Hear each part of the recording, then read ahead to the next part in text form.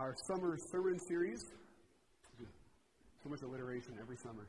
Summer sermon series is on what does the Bible say about it. And we've been collecting suggestions, requests from you on topics that we to talk about, and we're nearing the end of the summer, which means that we're hitting all the ones that I've been putting off talking about. Because you guys didn't pull any punches.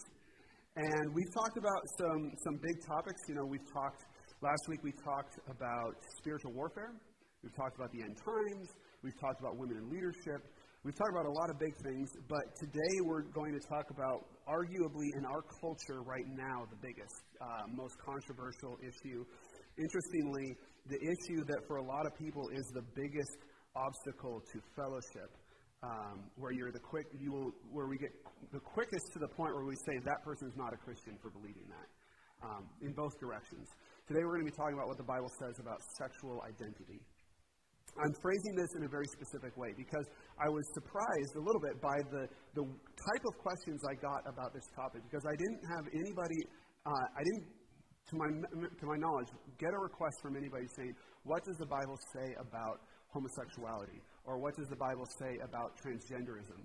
Or what I got was questions about how do I treat this person, or how do I deal with this issue? It's very much about living in this issue. It wasn't about what does the Bible say about right or wrong. It was about how do we navigate this, because this is an issue that is personal for a lot of us in our own immediate families or in our own lives, or it's personal in how you are concerned about the world your children are being raised in, your grandchildren. Like, for all of us, we get very, very touched by this issue. It's an important one. And we're concerned about how to live with each other and how to live through this. And I think that a big part of the problem in the way we talk about this is that we're not translating the Bible into the way we talk today. There's a big disconnect between the way the Bible talks about humanity and who we are and what we are, and the way our modern culture does. And this sermon series is partly meant to teach us about the specific issue we're discussing, but it's also meant to teach us about how we read Scripture and determine what the Bible says.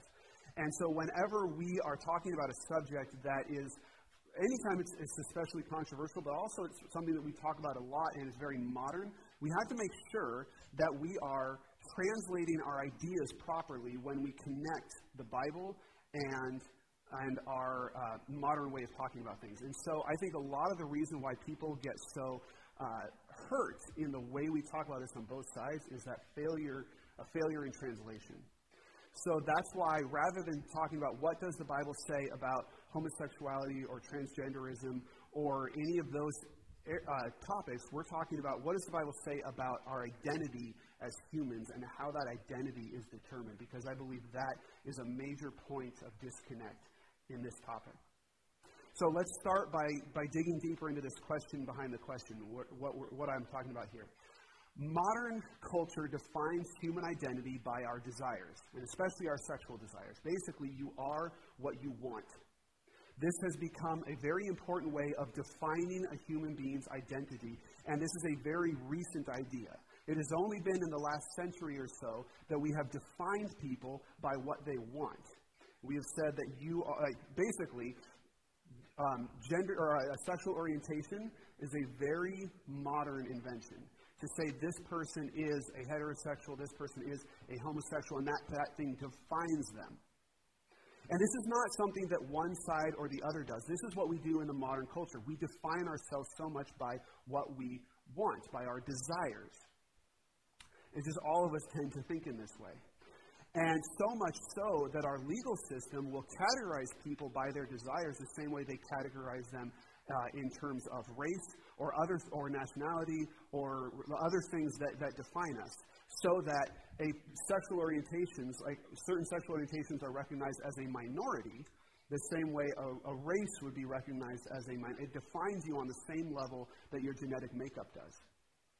And in fact, in some instances, we would say that it defines you more than your genetic makeup does.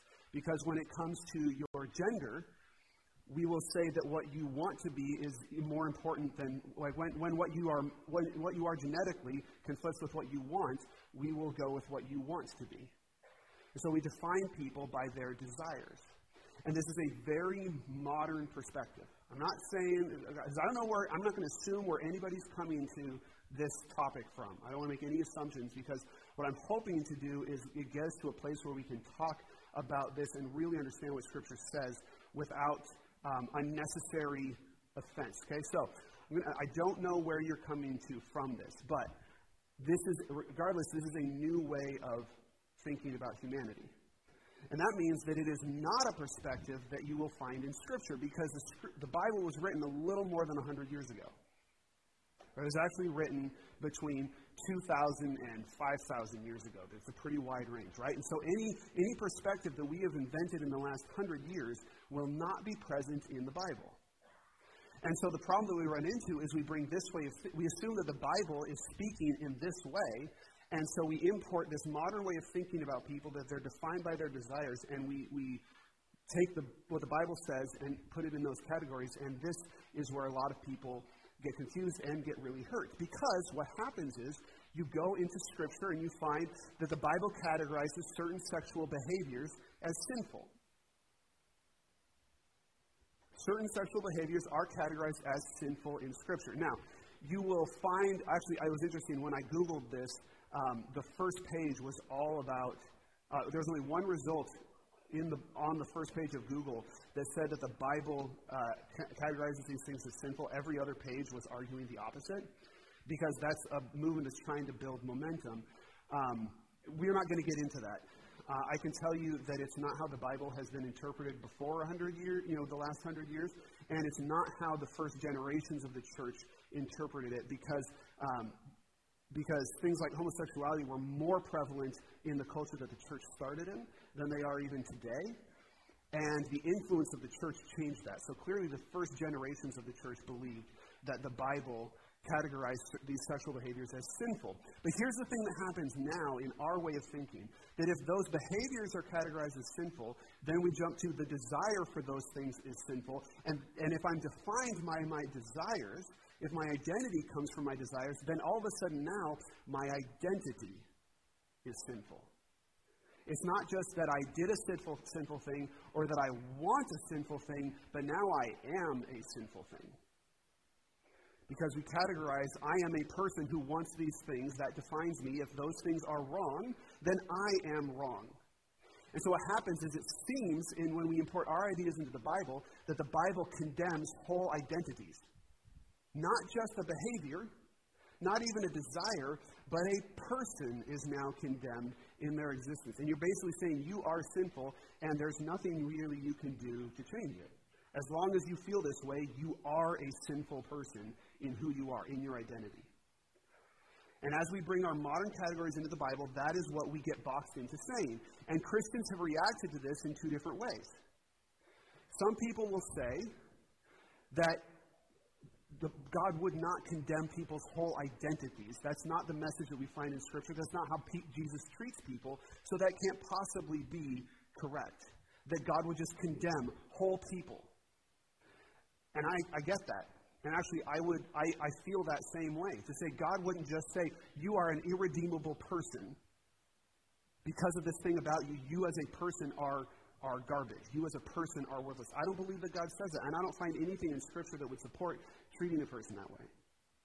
So some people have then said, well, that can't be, so then it must not be condemned in Scripture. And then we start treating those passages, we start to minimize those passages or explain them away. And on the other side, people say, well, but the Bible says that these things are wrong. Therefore, all this other logic that we've got tied up in this must be correct too. And so we end up condemning people and saying things in ways that are deeply hurtful because we feel boxed into it, because we want to be faithful to what the Bible teaches us about right and wrong. And so we're trying to stick to that. And we damage a lot of people in this miscommunication. And so we have these two sides, these two ways of responding. And what we're ultimately struggling over, the issue that has been brought up by all this is, does God really condemn whole identities as sinful? Does God really say, this person, not what they've done, but this person is uniquely sinful in ways that other people are not, who they are? Does God actually say that? Does Scripture actually say that. So this is really a conversation not even necessarily about sexuality, but about identity. Where does our identity come from, and how does God see our identity? Now, what we've talked about, where does this idea that we're defined by our desires come from? Well, I would say it comes from two different places. For those outside the church, it comes from, for people who don't believe in God, it's really the only thing left. When you want to talk about what is the purpose of a human being, if their existence is random, they came in with no purpose, then what else is there except to satisfy your desires?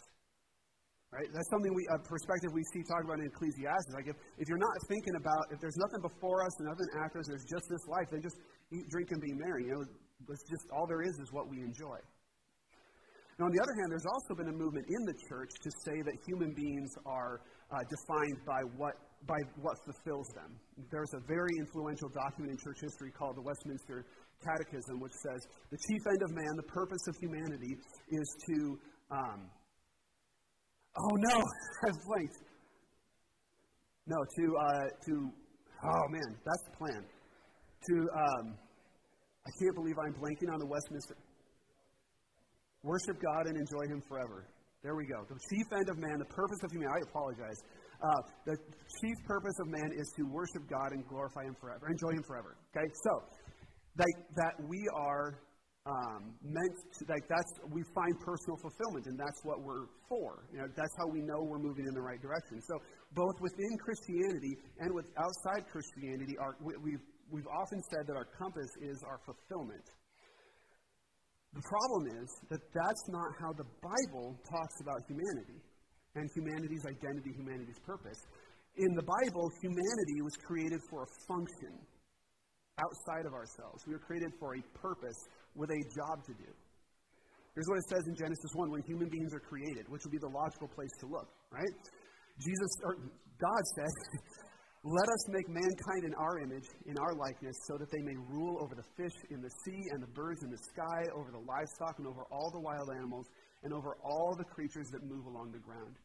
So God created mankind in His own image. In the image of God, He created them. Male and female, He created them. God blessed them and said to them, be fruitful and increase in number, fill the earth and subdue it, rule over the fish in the sea and the birds in the sky, and over every living creature that moves on the ground. God made us with a purpose, and that purpose is tied up in this idea of being made in the image of God. And there are two ways that people read the image of God, and they both end up at the same place. One, to bear the image of God, is to be like God in important ways. So we say that human beings are different from animals because we are not just flesh, but we are also spirit. Right, so we have bodies, we are material creatures, but we also have an ability to be more than that. We have an ability to interact with God and to choose God and to follow. And we have these, we're somewhere in between an animal and God because we are flesh and spirit. Now, the other way that we read the image of God is that the image of God is a vocation, it's a job, because if you bear the image of a king in the ancient world, then you are that king's ambassador. You rule on that king's behalf, or you exercise their authority. And so human beings are meant to be God's middle management on earth, right? That we lead creation because we have the capacity to choose God back. Animals don't have the capacity to choose. They just do what they're built to do. But human beings have the capacity to communicate basically between God and creation and to rule the world on His behalf. And both of these realities point to the same thing, that we have a purpose, and that purpose is built into who we are. In Scripture, our identities come from God.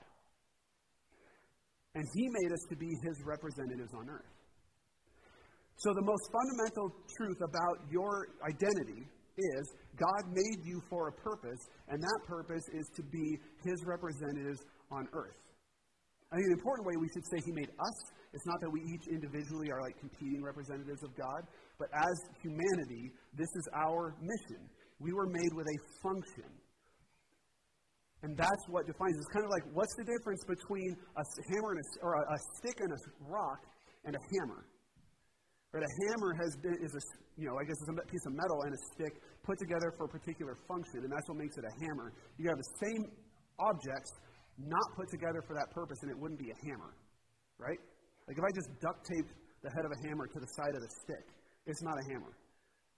Hammerness comes from the function. That's what gives us our identity. Okay, so if our identity comes from function, then we have to deal with where our desires come from, because we would say our identity comes from our desires. So where do our identities come from? What ends up happening in this debate is we end up with two possible solutions, depending on how we think about it. On the one hand, people will say, well, my desires, I was born with them. They came from God. God would not make me with an especially sinful identity. Therefore, it must not be wrong. I was born this way, and so it must not be sinful because it came from God. Now, on the other hand, as people have to justify how God could condemn whole identities, they would say, well, no, you must have chosen that identity. You are that way because you chose to be. You have those desires because you made choices that brought them about. I do believe that our choices affect our desires and our minds and our hearts more than we realize, but the Bible doesn't actually take either of these explanations for where our desires come from. And I'll give you a test case how we can tell this isn't true, okay? And then I'll give you the verse that flat out says it. But first, let's look at the very first sin, okay? So, Adam and Eve are in the garden. God says, don't eat from this tree. And Eve goes over and she talks to a snake. Remember last week we tried, it's a snake. It's not Satan. It's definitely a snake, probably not Satan, which means it's one of the creatures that she is tasked with ruling over, right? And she talks to the snake, and the snake starts to influence her instead and tells her, hey, you should eat from that tree. And it says, when the woman saw the fruit of the tree was good for food and pleasing to the eye, and also desirable for gaining wisdom, she took some and ate it. So Eve was acting on desires that she already had. And the question is, where do those desires come from? Well, in some sense, they do come from God. But did God give her the desire to eat that particular piece of fruit at that particular moment? Did He give her a desire she couldn't resist to eat? He couldn't have, because then He's responsible for that sin, right? If He gave her a compelling desire that she couldn't resist to eat that fruit, then that would be His fault that she ate it, right? So that doesn't make sense. But on the other hand, we can't say that those desires came from sinful decisions that she had made in the past, because no sinful decisions have been made yet. So somehow she already has these desires that led her to sin in this way, even though no sins have happened yet. Well, where do those desires come from? Well, according to Scripture, our desires don't come directly from God or from our choices. They come from our flesh. Because remember, as God's image, we are physical beings that have the capacity to choose God, to choose to obey God or not to. We have the capacity to decide to do what our desires compel us to do or decide not to. And that is that is a key thing about who we are and what we're called to do. John says it this way in 1 John. He says, do not love the world or anything in the world. And if anyone loves the world, love for the Father is not in them. For everything in the world, the lust of the flesh, the lust of the eyes, and the pride of life, comes not from the Father, but from the world. Now, John is using some pretty extreme terminology here because he wants to be very clear. What I don't want you to hear from this is all desires that we have are wrong. Because there have been Christian movements that have said any physical desires are horrible and need to be absolutely destroyed. And that's where we got hermits and monks and these really extreme movements. And that's not really what Scripture is saying. God made us with desires and intentionally. But what we have to recognize is that our desires come from the fact that we are physical beings. Your physical body is going to have desires. That's how they function. We have hunger because we need food, right? We have these desires. And our bodies are also subject to all the things that can affect the material world. And so we end up with different desires and different things in our flesh, we just have different desires from person to person. But they're in our flesh. They're part of being embodied people. And ultimately, our calling as human beings is to be flesh creatures filled with the Spirit of God who can choose to obey God. Right? This is why when Adam was put in the garden, this is what happens. It says, the Lord God took the man and put him in the Garden of Eden to work it and take care of it. And the Lord commanded the man, you are free to eat from any tree in the garden, but you must not eat from the tree of the knowledge of good and evil, for when you eat from it, you will certainly die. Why did God have to tell Adam not to eat from that tree? Because if he hadn't, eventually Adam would have eaten from it. It was a good-looking tree. The fruit was delicious. It looked really good. So if he hadn't been told not to, he wouldn't have thought anything of it. He would have just been hungry one day and grabbed one and eaten it. And so God is telling him not to do this because he knows Adam has a natural desire to do it, which means that Adam also has the ability to decide not to do it. And that's part of his calling as God's representative is to direct his actions according to God's plan, to be more than just a material creature. So we have the ability to choose whether to control our desires or be controlled by them. And those are the options. To control our desires or be controlled by them. Now you may think, well, that's because this was before the fall. Adam had that ability, but we're all fallen, so we don't have that ability. Except that the very next generation, you have the story of Cain and Abel. Adam and Eve's children, okay? And there's this whole rivalry thing between Cain and Abel. And Cain is really upset. And this is what God says to Cain. Why are you angry? Why is your face downcast? If you do what is right, will you not be accepted? But if you do not do what is right, sin is crouching at your door. It desires to have you, but you must rule over it. Cain has a choice to make. He can do what his desires are pushing him to do because he is angry, he is resentful, he is envious, and he wants to be violent towards his brother. He would find it very satisfying to be violent towards his brother. And God says, you have a choice. Sin wants to control you, but you need to control it. This is what being a human being means. This is what makes us different from the rest of creation, is that we can make this choice. And it's really important for us to understand what the Bible tells us about the consequences of this choice. Because what the world is telling us now, and what we are telling each other, this is inside the church as well as outside the church, and in every branch of the church, on some level, what we tell each other is that you will find your best self when you are most satisfied, when you can satisfy your desires, when you express yourself. There's so much language about authenticity and how you need to figure out what you really want and go for it. And when you finally embrace who you deep down really are, that's when you'll be fulfilled. And this is not Scripture's perspective. Because in Scripture, when we let our desires rule over us, what happens is our identities and our relationships get distorted. From the very beginning, what we find is when we let ourselves be controlled by our desires, our relationships and our identities get distorted. Look at what happens after they eat from the tree. Eve took some and ate it. She also gave some to her husband who was with her, and he ate it.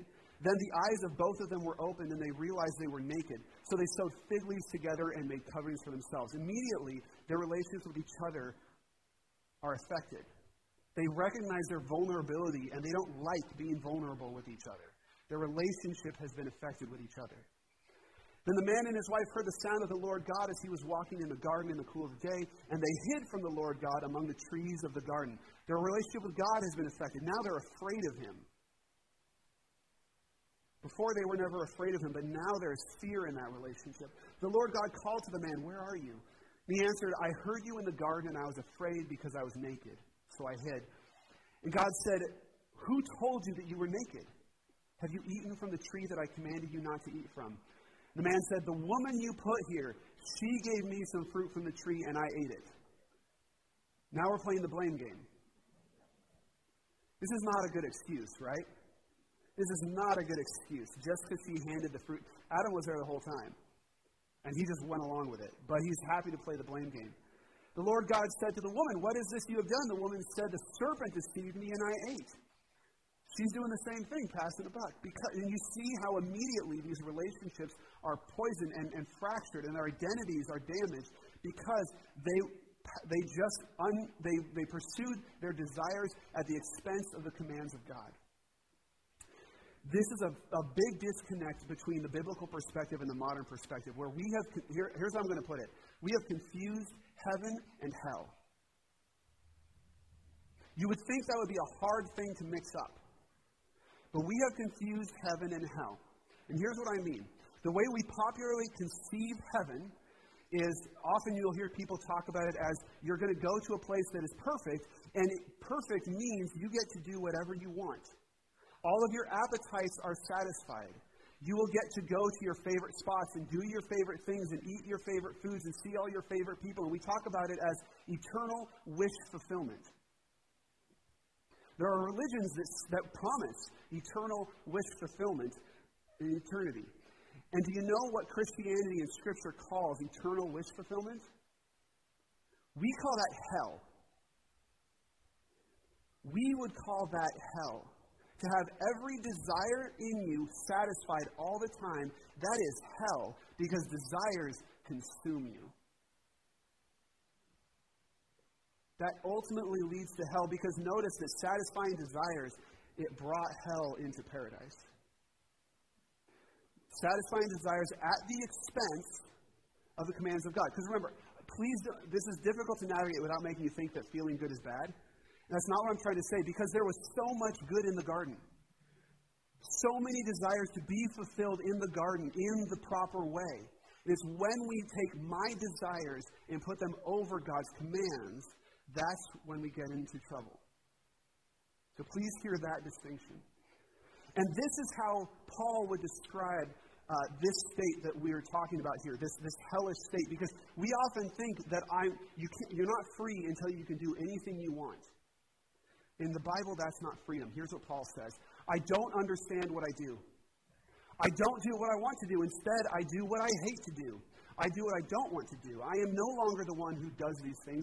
It is sin living in me that does them. He says, what I find is I know what I'm supposed to do, but I keep messing it up. Like in the short term, I might do what gives me immediate pleasure, but my long-term goal is like I didn't want to hurt that person, but I did. I didn't want to break that relationship, but I did. I didn't want to become that kind of person, but I did. And it's almost like there's this other power living in me, compelling me to do these things. It is sin living in me that does them. I know that there is nothing good in my sinful nature. I want to do what is good, but I can't. I don't do the good things I want to do. I keep on doing the evil things I don't want to do. I do what I don't want to do. But I am not really the one doing it. It is sin living in me. He's not trying to pass the buck, but he's trying to say what happens is you end up controlled, dominated by this power. As you feed your desire, as you make that, it controls you. Because when I want to do good, evil is right there with me. Deep inside me, I find joy in God's love, in God's law. But I see another law working in the parts of my body. It fights against the law of my mind. It makes me a prisoner of the law of sin. That law controls the parts of my body. What a terrible failure I am. Who will save me from this sin that brings death to my body? So in my mind, I am a slave to God's law. But in my sinful nature, I am a slave to the law of sin. Can anyone relate to that? That frustration. Why did I do that again? I said I wasn't going to do that anymore. I said I wasn't going to react to that way anymore. I had 12 months to get ready for another Christmas with that family member, and I did it again. Right? We can all relate to this way that we get dominated, we get controlled, and we can't get out of it. Does that feel free? It's not just that you can do whatever you want, but you have to do whatever you want. You have to do what your desires compel you to do. And our desire, I don't think anybody would say their desires are always right. In fact, this was so clear in the ancient world that this isn't even just a biblical perspective. You can get this from reading ancient Greek philosophers. Plato would define freedom the same way. That to be controlled, be able to do whatever you want and only ever do whatever your desires say is not freedom, it's slavery. Even for Plato, freedom was being able to choose what you were going to do based on what is right, not just on what your appetites want at the time. That's freedom in the ancient world, and we've twisted it around. So as we're trying to figure out what does it mean to be the most authentic me, our world is telling us it's when you are able to satisfy all your desires freely without any inhibition from anyone else. But what Scripture tells us is that we are our most authentic selves when we are able to choose what is right regardless of our desires. That's when we are our most authentic selves, when we are what God was created, what God created us to be, when we are more than simply flesh, when we are the image of God. Is when we are able to choose what is right. That's what I'm supposed to be. That's what you're supposed to be. Not a slave to your passions, but the image of God. And so when we read what Scripture is telling us, we have to recalibrate our understanding of these categories, an understanding of what the Bible is saying and what the Bible says we are. Because ultimately, when we understand our identities this way, it opens up the hope that Scripture gives us. Because Paul, as he's going into this dark tunnel in chapter 7, he comes up in chapter 8 with this glorious realization, this glorious joy. He says, "Therefore there is now no condemnation for those who are in Christ Jesus. Because through Christ Jesus, the law of the Spirit who gives life has set you free from the law of sin and death." There is freedom that Jesus Christ offers us. For what the law was powerless to do because it was weakened by the flesh, God told us to do right, but we're still fleshly people, and so just telling us what to do didn't give us the power to do it. God did by sending His own Son in the likeness of sinful flesh to be a sin offering. And so He condemned sin in the flesh in order that the righteous requirements of the law might be fully met in us, who do not live according to the flesh, but according to the Spirit. In Christ, we have hope to be something different, to be something more, to be restored to what we were always meant to be. Through Jesus Christ, our identities and relationships can be restored. We can be the people who can choose to follow God in whatever He asks of us. If we define human, not in terms of what we've fallen into, but what we were made to be, the most human moment, the most glorious human moment, I would argue, is in another garden. Not the Garden of Eden, but the Garden of Gethsemane. In a moment when Jesus had conflicting desires. Jesus did not want to go to the cross. His flesh did not want to go to the cross. And He prays, "Not my will, but yours be done." That is the most human moment in the best possible way. And what human beings are called to be is that choice. Not my will, but yours be done. Yours be done. And it's interesting comparing that to His 3 disciples who are just a little ways away and can't even decide to stay awake when Jesus asks them to. And that's when He says the spirit is willing, but the flesh is weak. Jesus is winning this glorious victory in the garden while they can't even stay awake. But He won that victory for all of us, to open this hope for all of us. And this is the instruction that Paul gives us in Colossians 3. He says, "Put to death, therefore, whatever belongs to your earthly nature. Sexual immorality, impurity, lust, evil desires, and greed, which is idolatry. Because of these, the wrath of God is coming. You used to walk in these ways in the life you once lived." So he says, make the decision to not give in to these desires that used to control you. Put them to death. And he does, in this first passage, tend to focus on sexual immorality. Here's the thing. For certain segments of the church, for our kind of side of the spectrum, we're really good at calling these out. We're really good at calling this part out. But Paul is not done. Now you must also rid yourselves of all such things as these: anger, rage, malice, slander, and filthy language from your lips. Do not lie to each other. All of these are also ways that we give in to desires that disrupt our reflection of the image of God. These are also things that get us off base, also things that we have to fight. And it's really easy for us to look at people and say, well, those people struggle with this, but I don't, because I don't struggle from that temptation. But we all have something, right? And what he's saying is that anger, that rage that you have, that keeps you from reflecting the image of God.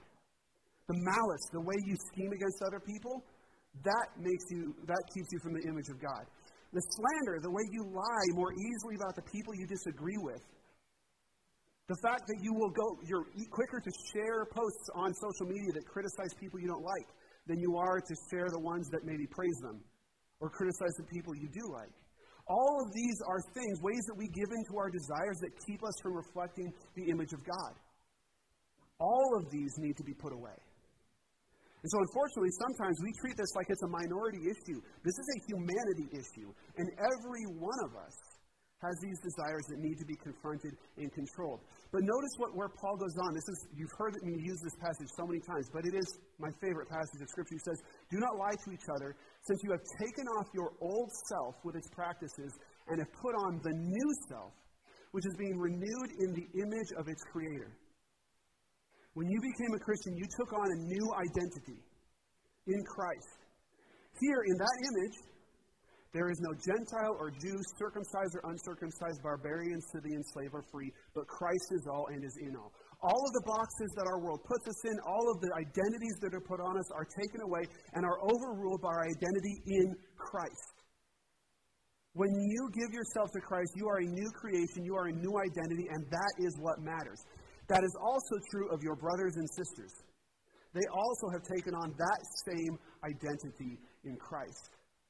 And this is the hope that we have, that new identity can overwrite everything that we struggle with, everything that pins us down, everything that controls us, and you can be something new. So let me find a place to land here. I've got three things that I want us to land on in our conclusion. First of all, God does not define people by their desires, nor does He condemn people for them. Now let me explain this, exactly what I mean. God does not define people by their desires. There are no words like homosexual in the Old Testament or in Scripture. The words that are used are the words for behavior, for actions. Because all human beings, being fleshly creatures, have appetites, have desires that need to be controlled. You know that every single human being has to control their sexual appetites, regardless of what they're for, in order to reflect the image of God well? Every single one of us does. And so God doesn't define you as you are, He doesn't define you as you are the person who wants these things and that's all you are.